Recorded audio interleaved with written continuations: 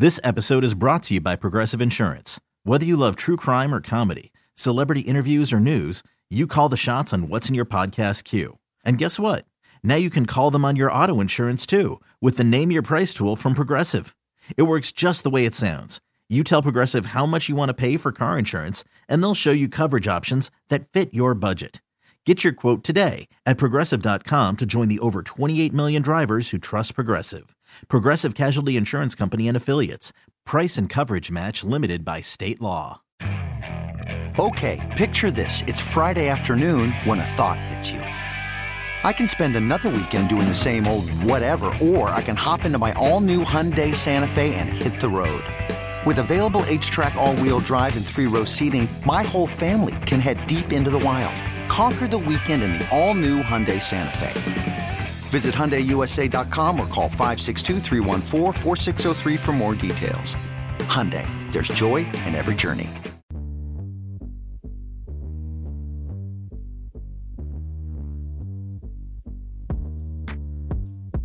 Now back to Warriors This Week on 95.7 The Game. All right, final hour. We are flying through here. The morning and on into the afternoon. Beautiful Saturday here in San Francisco. 888-957-9570. It's John Dickinson and Evan Giddings. We're about 24 and a half hours away from tip-off at Chase Center, Game 4. It's going to be electric, round one. Warriors and the Kings right here on 95.7 The Game. Warriors live tomorrow, 11 a.m., Harmonic Brewing, inside Thrive City. I'm asking for the outside. I've done the show inside there. Mm-hmm. I've done the show outside there. Tomorrow it's going to be out on the patio overlooking the water. You got overlooking the water on one side, you got Chase right off to the other side, and it's just going to be big time vibes. So if you're in the area, if you're coming to the game, 11 o'clock, I'll be out there for the hour leading you up to Tim and Tom, who are going to be on the call beginning at noon, and then tip off at 12:30. Get there early and be ready. The Warriors obviously encouraging fans to not be a sleepy Sunday afternoon crowd here in what is the pivot point of any 7-game series, that Game 4, right in the middle. No doubt. Everyone that is going out tonight, call it maybe like an hour earlier if you're going to the game. Or just push through. Or just keep the party going to Harmonic Brewing. Or just push through. Like it doesn't, and nobody's, I don't want to, I get it. You're a wise man. You're trying to keep up. But shout out, James. Hey, push through if you have to. I think what we're both getting at is no excuses. No, absolutely JD, we not. would die if we tried to push through at our age. We would die. Hey, speak for yourself, brother. I know. I want to see it then. I know you got a few more. You got a couple kids pulling you down. Of problems. I would say you got a couple kids and a bunch of problems that might, but I don't know. We're going to find out who's got a Kevon Looney liver tomorrow. That's what we're going to find out. Finding out today. Iron Man. Come on. 888-957-9570.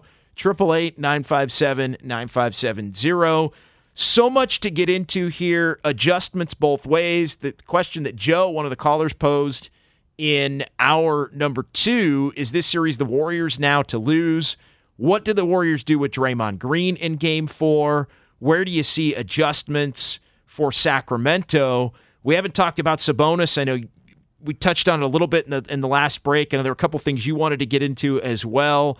But let's try and make this last hour about the basketball as much as possible here as we look toward Game 4. Yeah, look, I think the two matchups that really have dictated this series in the first 3 games are the matchup between Fox and Curry. Round 1, round 2 goes to Fox, round 3 goes to Curry, and then Sabonis against the Warriors bigs because of the absence of Draymond Green. Sabonis, in my opinion, has lost at least 2 of those rounds. And you can make an argument in Game 2, a lot of it was cleanup. He was effective, 24 points, 9 rebounds. And the boards were huge. But, Sabonis has been, as you've put it, JD, throughout the regular season, their best player. And a lot of that has been because of his passing. That has been neutralized by the Warriors in this series thus far. He's turned the ball over more times than he has assists. I believe it's 13-10.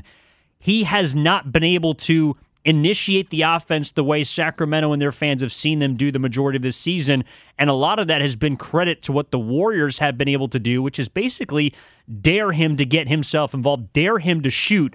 And he hasn't taken the bait, or he's been inconsistent when he has. They've made him work for everything, and they've also eliminated a lot of the dribble handoffs that have made the Kings offense as good as it has, statistically speaking, the best in history. Yeah, Sabonis has not gotten it going for himself consistently, but it also has worked hand in hand with the Kings' inability to get a lot of the three-point shots that they like. And they have gotten some clean ones, but the dribble handoff game is a big part of that. And he typically, for the first 3 quarters of a game, they run everything through him. They get their shooters going. He gets going. And then Fox, as he's done in a few stretches of this series, goes into takeover mode in the fourth quarter. The Warriors have forced, I think, Fox and the Kings to go to that mode sooner, and they've still been able to do it in the first 2 games. Fox took over late in the third quarter of game 1, a little more throughout in game 2. But as far as Sabonis goes, I mentioned it, he looked a little funny in the light in game 3, having a target on his back, having the crowd on him. He was getting away with a lot of stuff in a sneaky way through the first 2 games of the series. It all culminated in the incident with Draymond, where Draymond was clearly in the wrong, but Sabonis wasn't nothing, whether it was grabbing the ankle, whether it was the throwdown of Clay the play before, whether it was those two getting locked up in game 1. Sabonis has lived real comfortably in that world of, I'm going to get away with my holding and grabbing, and I'm also going to fly back and, you hit me. Like, he's been the guy that's been doing a lot, but then acting like he's the one getting hit, aside from the one incident in where he actually did get hit, where Draymond got ejected and subsequently suspended. But I thought there were signs in game 3 with the crowd on him and the Warriors on that first play of the game where he got the ball at the high post and they took a step back. Like, you can have that 18-footer. You can absolutely have it. I think that's the kind of thing that can mess with somebody's head. They were going to make sure they weren't going to allow him to hand it off to anybody or give somebody an open 3. And so I think this is the bed Sabonis has made with the antics, and now he and the Kings have to try to overcome it, and the Warrior fans are going to keep letting him have it. And I think at some point, if he has another bad game tomorrow and the Warriors are able to get it to 2-2, I think at some point everybody in the gym starts to know that maybe he ain't it in this series, including his own teammates. And I think that's something that can be a little bit unnerving because he's been such a big part of what they do, their best player all year long. Yeah, he's been their go-to facilitator, and De'Aaron Fox has had to play both the role of scorer and facilitator so far in this series, and he's done a damn good job of that. But on the for the Warriors, a big reason why Steph Curry is able to move off the ball as much as he does is because a Draymond Green, or in the case of Game 3, a Kevon Looney with 9 assists, is able to be that point forward. Sabonis is that guy for Sacramento, and whether it be because they're daring him to shoot, they're also, I think, because they're giving him so much space, they're allowed to go under a lot of screens to be able to keep a De'Aaron Fox in front, a Malik Monk, and in Game 3, you're also going under because Sacramento hasn't demonstrated they can make a three-point shot. So you don't have to chase as much. There's more, I think, or I should say less space in the lane, which is going to help you rebound a little more effectively off of those misses. And the Warriors right now, I think, are in the head of Sabonis a little bit. Starting to, for sure. It started, I think, with the Draymond Green incident, and we clearly saw in Game 3 with the cascade of boos raining down every single time he touched the ball. I want to give the Warriors fans credit for that. They were on him from the jump, and I think he felt that a lot, combined with the fact that he was getting outworked by Kevon Looney, combined with the fact that even when it was a JaMychal Green or an Anthony Lamb, he was not as physically imposing as I think he's used to being, and the Warriors took full advantage of that. And now it's a little like, okay, in Game 4, Sabonis, are you going to be all right? Like, are you going to show up? Because so far in this series, he's borderline been their third best player. And I think the Warriors deserve credit in this sense. And Fox burned him in the first 2 games, especially Game 1.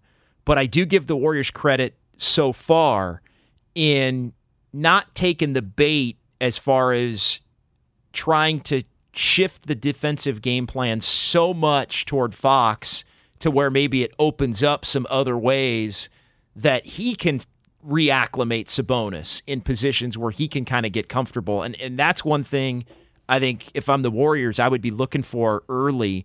One, do the Kings make a lineup change? Because I think they might put Davion Mitchell into the starting lineup, and we can get into the Curry, Fox, and matching minutes and all that. I also think the Kings might look to tell Fox from the opening tip to go takeover mode. Go fourth quarter Fox in the first quarter and just try to make it so painful on the Warriors that they have to, in game, try to direct more attention to him, and then maybe the shooters can get going off of him. You can come back to Sabonis. The Warriors have been willing to, in some ways, let Fox cook, I think, in this series. You can't let it happen to the tune of the end of game one, where he takes a game over and wins it, which he's done a ton this year, why he was the clutch player of the year. But I think if there's something from the Kings side that the Warriors have to be on the lookout for, it's, hey, Fox has been the best thing they've had in this series. Go get it. Oh, and maybe that's why if we're discussing starting lineups, I expect Draymond to be back in the starting lineup in Game 4.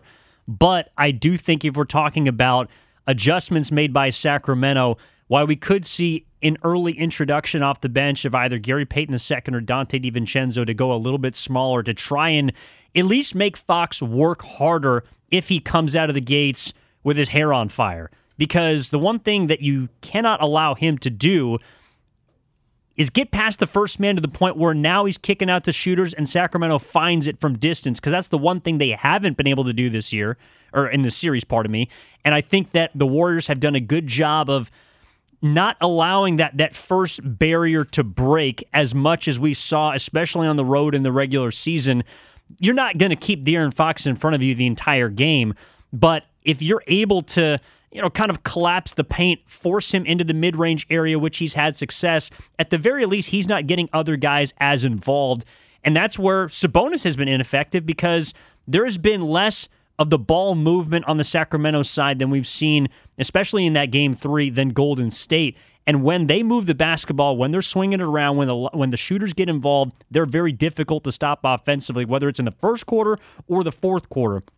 And if you're Golden State, the one time that we've seen them be able to get stops consistently is when there is kind of just a one sort of possession, a one shot, one rebound, get up and go. When the Warriors are taking the ball out of the basket, which we saw down the stretch of games 1 and 2, then their offense gets affected, and it just steamrolls in the favor of Sacramento. 888-957-9570. Gene in Oakland next here on Warriors This Week. Hey, Gene.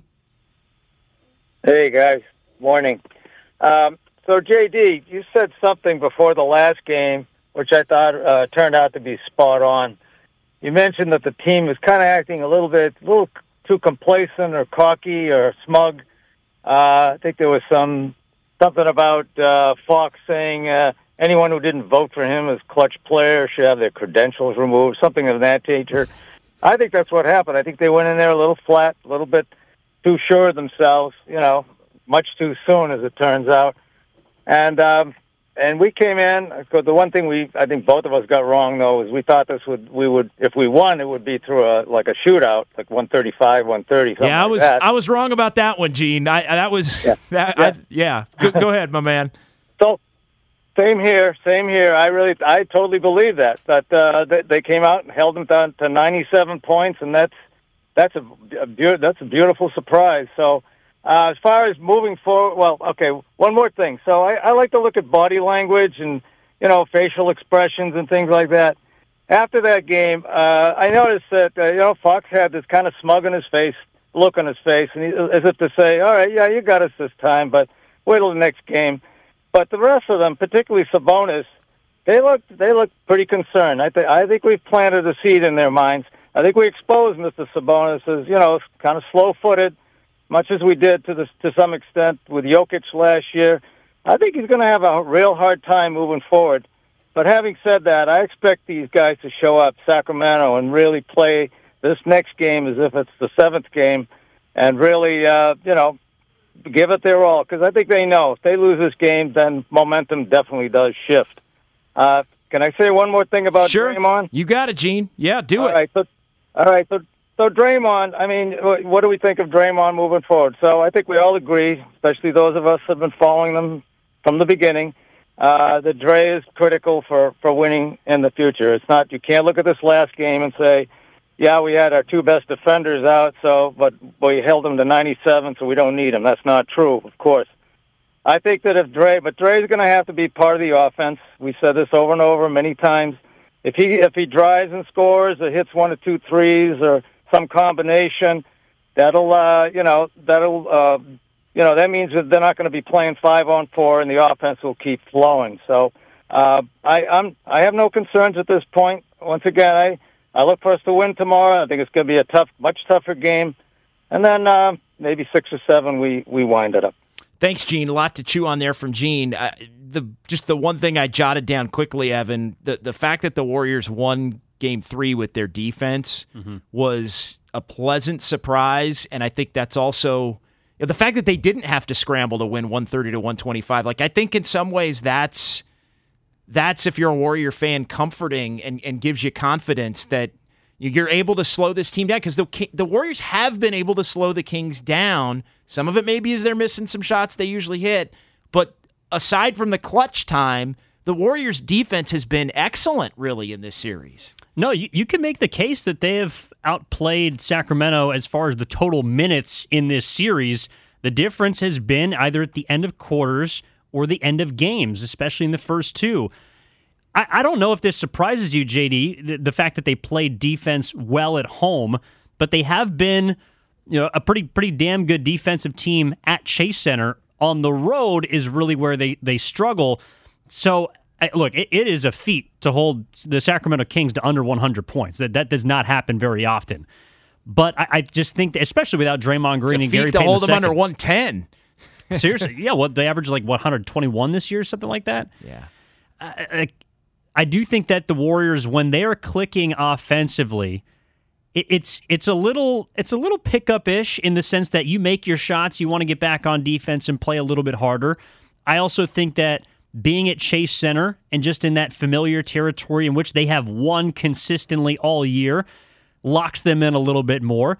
I also do wonder if the fact that they didn't have Draymond Green allowed guys to kind of settle into some newer roles. They knew they're going to get more playing time. Jordan Poole knows he's going to be starting, in which he's performed better this year. Dante DiVincenzo is going to get some more minutes. Moses Moody is going to get 15. Jonathan Kuminga is going to get 10 or 15.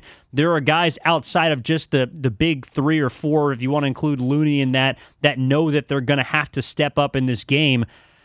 I also think that maybe with less bigs playing consistently, Draymond and Looney, I don't think they can't be on the court at the same time, but with more speed to combat Sacramento, I don't necessarily look at the Kings as an uber physical team, JD, but they are very, very fast. And so when you have one less big on the court, I do think there is something defensively that they're able to keep some guys in front of them and then gang rebound off of those misses. Yeah, and the rebounding is critical. And the Warriors did a much better job rebounding in Game 3, and that's something that's going to have to continue, because much like the frenetic pace where the Kings have thrived in this series and kind of baiting the Warriors into making mistakes, the other area where they've made up for the fact that they've been not great offensively and the Warriors have been able to defend them is they've get the extra chances in those first 2 games, which really flipped the game in their favor. Bruce in Walnut Creek next. Let's go rapid fire here. 888-957-9570. Hey, Bruce. Hi, I think 2 things. Slowing them down on defense, and I think we need to work on Sabonis' right hand. He's hurt, and I think we need to push on that. Let him flop all he likes, and maybe he'll hurt that hand again. Thanks for the call. Yes, Sabonis has been playing with a broken hand, basically, for, I think, since the end of December. Early part of January. He's played through it and been a monster, so I don't know how much of it is really a factor at this point, but yeah, Sabonis is somebody that the spotlight is only going to grow on him tomorrow afternoon. But that's why it is a little interesting, because I don't think anyone entering this series was questioning the toughness of Domantas Sabonis, No. But it does beg... when he does the flopping and the theatrical antics on the ground, he's kind of pulling and tugging and making it seem like someone else is hurting him, and then you see he's playing with a broken hand, you're like, something doesn't really match up here. Well, he's running a game in this series. Like it's and the Kings and you talk about things that either you were wrong about or have surprised you, and I think we are once you get to game 3, game 4, you can start to say, hey, I thought this, and this would happen. It hasn't, but this, and this has happened. One thing that really surprised me was the week leading up to game 1, the Kings, over and over, every one of their players that stepped up to the mic with the media talked about physicality and the need to be physical and how they have to punch first and all these. And it was obviously a message from Mike Brown to where he thought step 1 against the Warriors is you got to try to punk them physically. When you start, hey, inside info, what's the secret sauce? What is Mike? Well, Mike Brown clearly told his team that he thinks you can push the Warriors around, or at least that's the first step toward having a chance to beat them, is to be extremely physical. I thought, hey, if they want to do that, they're going to get out of character, because that's not, aside from maybe Sabonis, who they've been all year. They were able to do it in those first 2 games, I think in part riding the emotion of the building in Sacramento. But regardless of why, they've been able to do it and keep their composure. I think the Warriors tomorrow continue to put that spotlight on Sabonis, continue to put pressure on them as they work closer to evening the series, and I think you may start to see the Kings lose their composure a little bit, because this whole tough guy thing for them is up and down their roster not what they really are. It is a little bit of an act. It's a role that they've played extremely well, but if the Warriors can get it to a point where the tactics are not working, I think they might start to lose their head a little bit the way the Warriors did in those first couple of games. That's definitely an interesting point and something to keep an eye on, JD, and I think it kind of contributes again to the lack of bulletin board material they have at this point, because coming into the series, you're saying, they're trying to be physical. They want to establish their presence because everybody sees them as the underdog, the upstart young, kind of cute team that scores a lot of points and gives up a lot of points, much like the Warriors used to be back in the day. And so they're trying to establish some sort of physical, especially defensive identity in which you need to win in the playoffs. And they did it in games 1 and 2, but now it feels like they're searching for some of that. They're searching for something that they can kind of courage up in game 4 to get back and take control of this series again, because the Warriors backed into the corner looked like the team, and they should have come out of game 3. The series is over if they don't win based on what we know of history. They were the ones that came out and dictated the tone of that game. And you could even say that in game 2 a little bit, I thought there was some semblance of physicality from Golden State, and Sacramento was able to match that punch.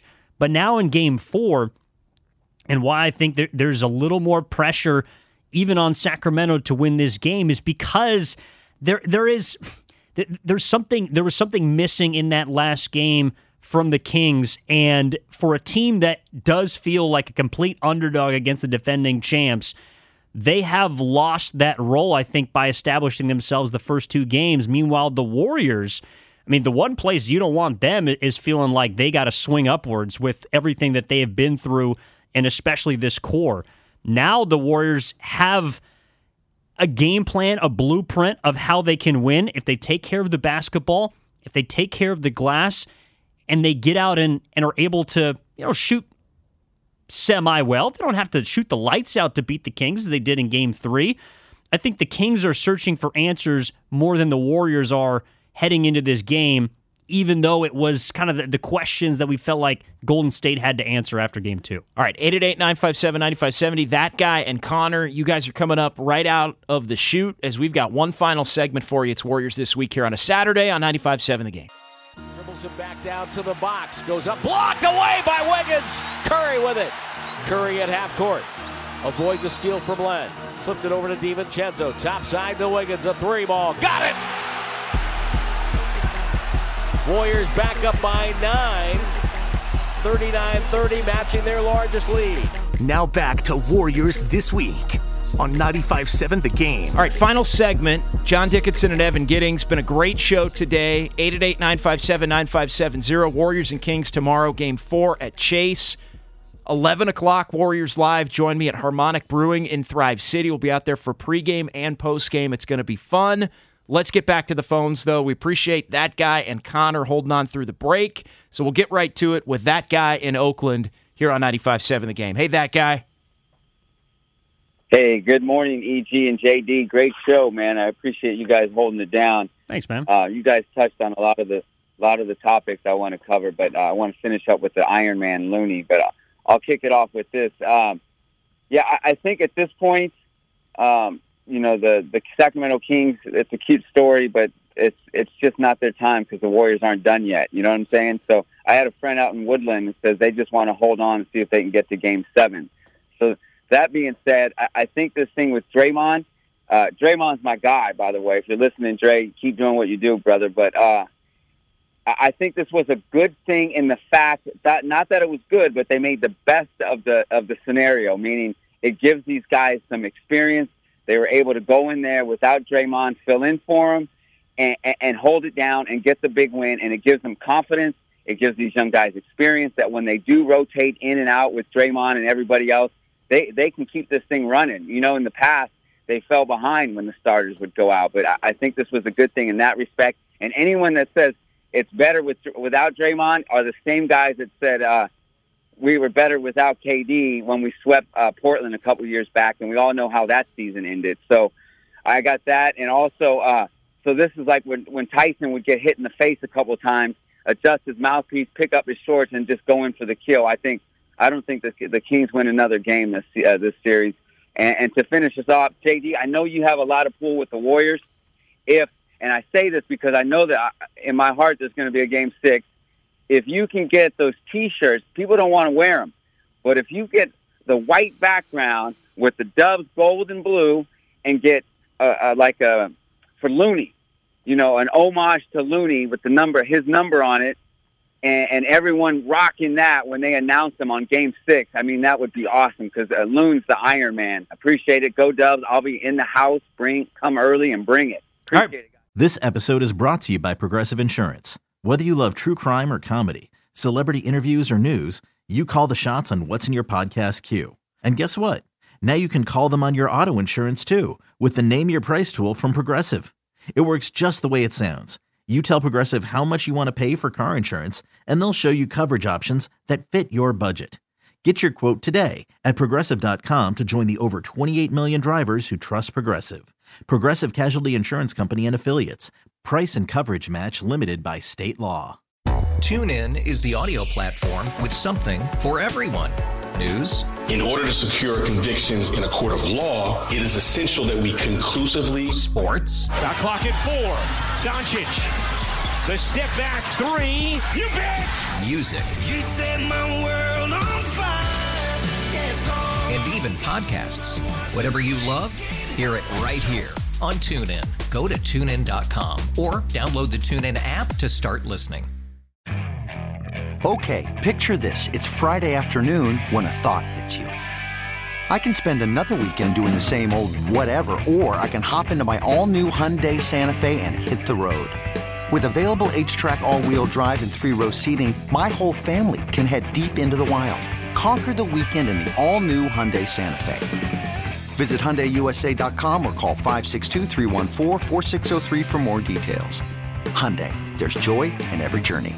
Appreciate it, that guy. He's calling for a white T-shirt giveaway. Is that right? Did I catch that? A whiteout? Is that what he's looking for? Yeah, I don't know what the deal is about the Warrior fans that don't want to wear the gold shirts. It's a little strange. And like, I mean, majority of people are wearing them, but it's a nice aesthetic. I'll give him that. I mean, the gold looks good. The white has looked great. Was it because there was white shirts in Sacramento, or I don't know? I'm not sure, but okay. it just looks great. I think the white and the gold both look great. I just don't know why. don't, Craig. You got a theory on gold-blooded, baby. Come on. Why the fans don't want to wear the gold shirts as much? That loses me when people just don't want it. It's a free shirt. Throw it on. I know you came with your outfit and you want to look fitted, but at the end of the day, we all came here as a family. This is our house. We're trying to hold it down. Take the shirt off when you leave the place, but during the game, put the shirt on, bro. It's an extra large. Make it happen. Yeah, I don't know what the one size fits all. I don't know what the story is behind that. Like it does seemingly pop up a lot. Where and again, it's a fan thing, but we talk about everything. I mean, it does seem like they're always trying to push people to wear this. Like, just wear the shirt. Just throw it on. If you're a Warrior fan, if you're not a Warrior fan, maybe not. They also gave out some rally towels at the game, and that created a nice little kind of buzz and energy throughout the arena. Look, I mean, I give the Warriors credit. They're trying to create as much uniform and uniformity as possible. Plus, it looks cool on TV. Yeah, the gold pops. The white pops Yeah. in Sacramento. The gold pops as well. I think what doesn't pop is when you go with the black shirts. I was going to say, that you doesn't can't look give as out the good. black tees. Darker shirts don't look as good on television. Black, the worst. But yeah, I think the Warriors are going to keep up with the gold, which is something that's worked for them. Worked in Game 3. Blue doesn't work. Blue doesn't work as well. No, even in those, the OKC series on the road, I think they did kind of like a blue out, and it just looked a little strange. Yeah, the darker colors don't show out as much. White. You're right about the black. The Clippers have theirs now, and it looks like no one got the email. Like the only time you see the T-shirts is when they're on the seats. Like no one's wearing them, and it looks like seats, so the black doesn't work. Let's go to Connor in Dublin next. Hey, Connor. Hey, thanks for taking my call. So I just wanted to, talk about how, the Warriors' great win. Glad they got it. And I think that game, the crowd played a big part in it. I think, being just at home for the Warriors, as we all know, is a great advantage. And just I'm a little nervous about throwing Draymond into the mix. I don't know. I don't think it was because they won that they didn't have Draymond. I think it's just the home and the crowd, great ambient environment, and just the Warriors, as we all know, do well in the home at Chase Center, and it's just go Warriors. Thanks for having me on. Appreciate it. Yeah, appreciate it. Look, to me, the Warriors can't go wrong with Draymond being back in the fold tomorrow, no matter how they do it. I don't think they have to have him come off the bench. It wouldn't surprise me if Draymond offered, as we've mentioned a couple times, and Osteiny said that yesterday.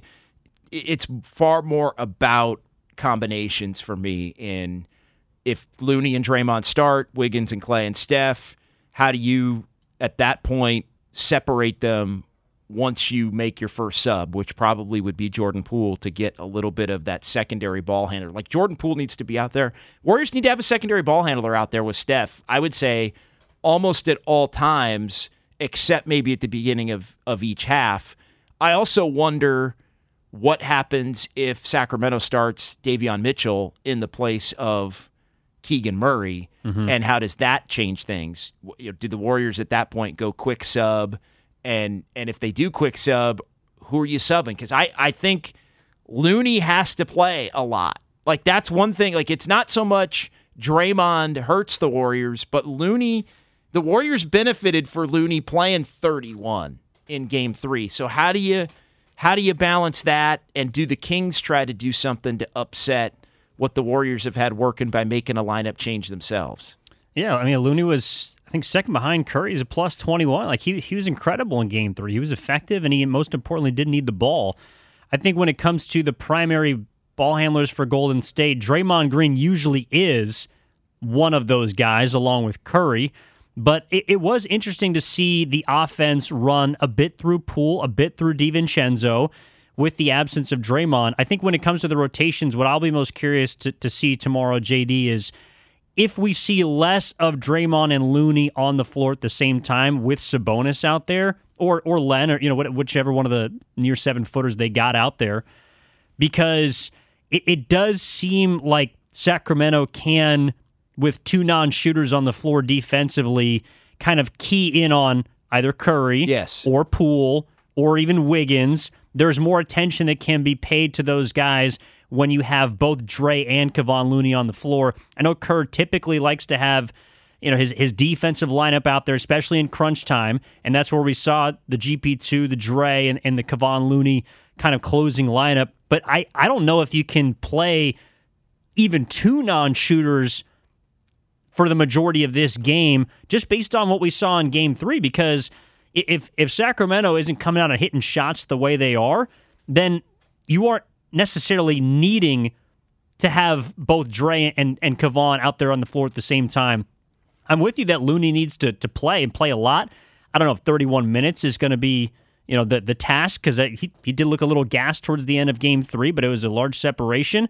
Draymond, to me, is he's interesting, but he has to be out there. He has to play big minutes, and when he's at his best, I think the Warriors can take anyone. Nevertheless, the Sacramento Kings, to me, JD, I don't know how you see the closing lineup playing out, but Kerr, to me, is still searching for a lineup that he trusts down the stretch of these games, and I don't know if it's Wiggins, Clay, Curry, GP2 Looney, Draymond Looney, or Dre, DiVincenzo. Like, I'm not sure if Kerr tomorrow has an idea of final 5 minutes, tie ball game, who's my five out there. Yeah, and maybe Draymond has to be that ball handler in terms of being the point guard if they aren't going to have a Poole or a DiVincenzo out there with Curry down the stretch. Like, maybe Draymond has to be somebody that looks to be more of the true point guard, not just somebody that's holding the ball and waiting for a pass to come open, but somebody that actually is running the ball up the court and getting the Warriors into their offense. They've treated Draymond in a way, first two games, the way the Warriors have kind of treated Sabonis. Yes, they have. Just sagging off him, take whatever you want. If you want to dump it off to this guy, go for it. But we're going to make sure that there's no open looks for the Currys, the Clays, the Wiggins, everything you're going to have to work for on the outside. The finishing combinations are going to be critical. The other part to that is if you're the Warriors, well, maybe you don't let the game get to a point where the final 5 minutes totally matters. That's fair. And I mean, that worked in Game 3. And again, you can't live that way to the tune of 3 more wins. You're going to have to win at least one close one. The one close one is probably going to have to be in Sacramento. But, the closing lineup, I think, is going to have to be dependent on who's playing well. There are a lot of different options, like who's playing well in that individual game. So I can't, a lot of times I think I probably could piece it together. I don't know that I can piece it together for the Warriors tomorrow. I'm going to have to see how Game 4 plays out. The one thing, just kind of going through the actual players, and they're going to have to and who plays more, who doesn't. Mm-hmm. Like Curry, I love the match in minutes thing, by the way, with Curry being subbed out. It got him away from Davion Mitchell. Mitchell comes in middle of the quarter to hound Curry for a few minutes. We're just going to take that off the board right away. Fox is not in the game at that point, so you're taking Curry out, but you're taking Curry out when Fox is out, and you're comfortable in your defense if you're the Warriors, especially when Fox is not in the game. So I wonder if the Kings try to do something to counter that. Maybe it's starting Mitchell, maybe it's starting Monk. They could do something to try and potentially counter. Mitchell would be the move, I think, in that instance, because then it would, Fox playing the whole first quarter could be the other thing. Like, have Fox go to the old Curry rotation. Mm-hmm. Fox playing 44 minutes could be part of the whole thing, where it's just, hey, you're 26 or whatever, and you were just going to play the whole game. But Curry's got to do his thing. Clay, Wiggins. Obviously, Draymond's going to be out there. Looney, Poole, and DiVincenzo are the guys that have to play a lot, I think, and help as the alternate ball handlers. Beyond that, I think it's Moody. I think Moody is, and forgive me if I've skipped somebody, but I think with Draymond, Moody and Payton, I think that's the 9, so to speak, that the Warriors are going to play if you're looking to find a 9. It's the starters. If Draymond's in, Poole and DiVincenzo 6, 7, Payton 8, and Moody 9. I think that's if you're looking at 9 and you got to cut it, that's the move. Yeah, no, I'm with you on the rotations, and I think now more than ever, as we've seen throughout this season, the rotation changes or is dictated by the game. And that is where, as far as the closing lineup is concerned, I do think Kerr is going to have to maybe ride the hot hand a little more than he's previously used to. There's not really a set set of guys, especially with Draymond coming back. Like, if you want to talk about him starting or not, or coming off the bench, it's understandable. But I think he needs to be out there in crunch time just because of what he's able to bring to the court. Does that mean no Looney? What if Looney's got another big rebounding game? Like, he might need to be out there as well. I just, to me, we've decided of the 5 down the stretch, usually there's that one spot that's kind of open, and it's whether it's Poole, whether it's DiVincenzo, whether it's Looney, has kind of been up for grabs with Curry, Clay, Wiggins, and Draymond being the set 4. That, to me, is maybe a little more up in the air between Draymond and Looney's spot in Game 4, especially if Draymond isn't as effective as we're expecting him to be coming off the suspension.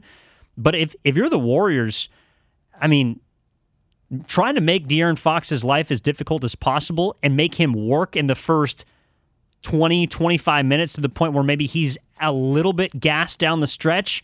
I think if for the Sacramento Kings, the adjustment to be made, you mentioned it, Davion Mitchell playing more, because if Malik Monk's not shooting the ball well, he's not going to help you. Davion Mitchell can at least give you something on defense, even if he's not making shots. And he gives you somebody, too, the flip side to that the Warriors can potentially help off of and try to dare to make some shots. And he's made a couple of big shots in this series. Game 2, yeah. He also can be somebody that's very streaky as far as missing open looks, and so that could play into the Warriors' hands potentially as well. But I loved what the Warriors did as far as taking Curry out and matching up those minutes with Fox. There were just too many stretches in this series where Curry was not on the court, and not that Curry's the guy guarding Fox, but Fox would go into takeover mode when Curry was out, and then the Warriors are vulnerable offensively on the other end to be able to do enough consistently to kind of match those instances when Fox would go on his little runs to try and take the game over. So limiting that, I thought, was great. And then you saw Mike Brown, when Kerr did it in the second half, he just put Fox back in. Like, he takes Fox out, Kerr takes Curry out, he just puts Fox right back into the game.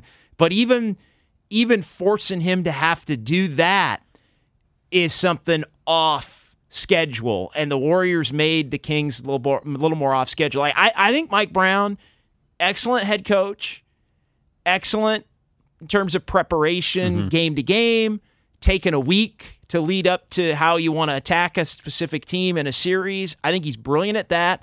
I don't think he's as good at in-game tactical adjustments going away from this or that, and I think it's even more tricky for him to do it with this Kings team because they have been so cohesive with the 8 that play in the same role, the same times every single night. Like, they have been a template with their top 8 for about 4 months right now. It just depends on who their 9th has been or if they play an extra big.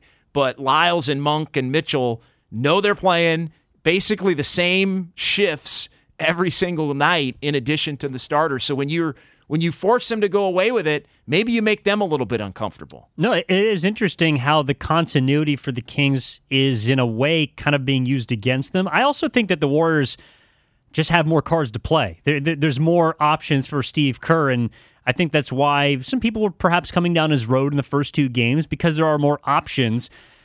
As far as Mike Brown is concerned, so if Mitchell wasn't starting the starting lineup, it would be for Keegan Murray, correct? Yeah, no doubt. I mean, and that's where, if we're looking at inexperience, I think that's been the biggest example, has been Keegan Murray, who's a damn good three-point shooter, has been for the first 82 games of his career, and has not been able to find anything in this series. Meanwhile, on the Warriors side, you haven't had to go to Kuminga and Moody as much, but Moses Moody has outplayed in the few minutes that he's gotten the other young guy on the other side. Yeah, Moody's been good, and if he keeps playing the way that he's played the last 2, Moody can play the rest of the series as far as I'm concerned in that 50-minute. He looks like a real nice matchup for this Sacramento team because, as we found as this series goes on, steady players are what beats the Kings. Steady, calm players. Looney's, Moody's, Curry's when he is playing that way without the turnovers that he had in the first 2 games. Yeah. And being more aggressive and not turning it over. Sometimes less is more with Clay. If he's not hitting, take fewer shots, look to play a little more deliberately. I think he did that. Can you get Draymond to do that is the big question, and I think he can read the room pretty well from not being out there, so he'll be able to do it. Let's get a couple of calls in here before we call it an afternoon. 888-957-9570. Gloria in San Francisco here on 95.7 The Game. Hey, Gloria. Hey, fellas. Thank you for taking my call. Really, I just have some observations. One of the things I consider Sabonis being one of the better big men throughout the year. And so I was a little concerned about this matchup because of him and Fox together. And so I feel we witnessed Sacramento giving their best to the Warriors. And as a fan, I got really emotional. I just felt that they were beating us up, and they were hitting their threes, and they were getting rebounds and offensive rebounds, and having 1 and 2 extra shots to make points was just killing us. So we took their best shot, and yet we were still in the game to perhaps win it, but we didn't. So I was emotional, but then the third game, the Warriors came out and they flexed their pedigree, and they were able to show cream rises to the top. And so with Draymond being out, they were able to play with some other lineups and found out what could potentially work, which may be a blessing in disguise. So if Draymond comes back in, something doesn't work right, Steve Kerr won't be hesitant to put in different other players to perhaps get a better rotation for whatever Sacramento is throwing at us. If the Warriors continue to get their rebounds, limit Sacramento to second and third shots, we've exposed Sabonis, and I just feel that their best shot we've taken. Now we're going to see what Sacramento is made of, and I really think that we can win this in 6. Thanks, Gloria. A lot to chew on there. Really good points. That's an excellent phone call. I think the part that stood out to me was Steve Kerr can go into the game thinking he's going to play these 8 or 9 or however he wants to do it. But I'm with Gloria, and I think you've touched on this a little bit too, just the fact that he does, if he needs to go to somebody for a minute here, a minute there, I think there is a little more confidence, especially at home, that he can do that. If maybe Kuminga is one of the guys that's in that role that might not be in the initial plan, but you can throw him out there for 3 or 4 minutes. It might be JaMychal Green for 3 or 4 minutes. Like, I do think Steve Kerr has a little more confidence. Anthony Lamb, if he has to, played a little bit. Like, I think there's more confidence that if he needs to make it a kitchen sink game again, even though you're more whole, then make it a kitchen sink game again. Yeah, and you alluded to JD, the fact that the Kings play with a template. They play on script. When the game inevitably goes off script, which it often does in the playoffs, to me, the Golden State Warriors have an advantage because they have, 1, more guys that have been there before, but 2, more options Kerr can go to. Let's wrap it up with Philmo Mike. Philmo, you're going to get the last word here before Game 4. What's on your mind, my brother? Oh man, a lot of pressure. I got to make it good. So first of all, man, the Warriors have to change the narrative. I said it 3 times. They have to change it. If they want to win the game, don't be out here talking about, oh, we're getting this is happening. Bruh, act like you've been there before, like, oh, girl, or you like y'all just said, and stop playing around and fooling around. Like, nobody's going to feel sorry for you guys. Y'all been talking all that crap all year. Oh, Draymond, man, you know, it's March. I don't get up for March. Well, you're not even playing, bro. You only played 2 games in April, bro. Wake your game up. Let's get it cracking. You feel what I'm saying? And I'm just ready for it, but the Warriors got to know it's up to them to change the narrative. You can't be sitting around just saying, oh, feeling sorry for yourself. Nobody cares. We're trying to win this ship, JD. Hey, JD, you smoke. I fed JD smoke Great Tree. And if you're not smoking Great Tree, it's definitely a problem. Appreciate it, Phil Mo. It's a good way to end it. It's a good way to end it. Evan, thanks. I'm not really even going to add to it. Shout out 420. That's all I got. I'm just going to thank Kevon Looney. Yeah, shout out Kevon Looney. I'm going to thank you for stepping in here for Whitey for the last 3 hours. It's absolutely flown by. It's been a lot of fun, and I'm looking forward to the next opportunity that we are able to work together, man. It's always great. Same. No, thanks for having me on. And, it's a big shoe to fill, big seat to fill with Whitey Gleason. Appreciate you and the listeners having me on for 3 hours, and look forward to the next time we can do it again. Yeah, and make sure you join me tomorrow for Warriors Live from Harmonic Brewing in Thrive City, 11 o'clock, so an expanded edition of Warriors Live. Stop by, have a beer, pre- and post-game from out there, as well as we'll keep it rolling all the way until 5 o'clock. Thanks to Craig Valentino.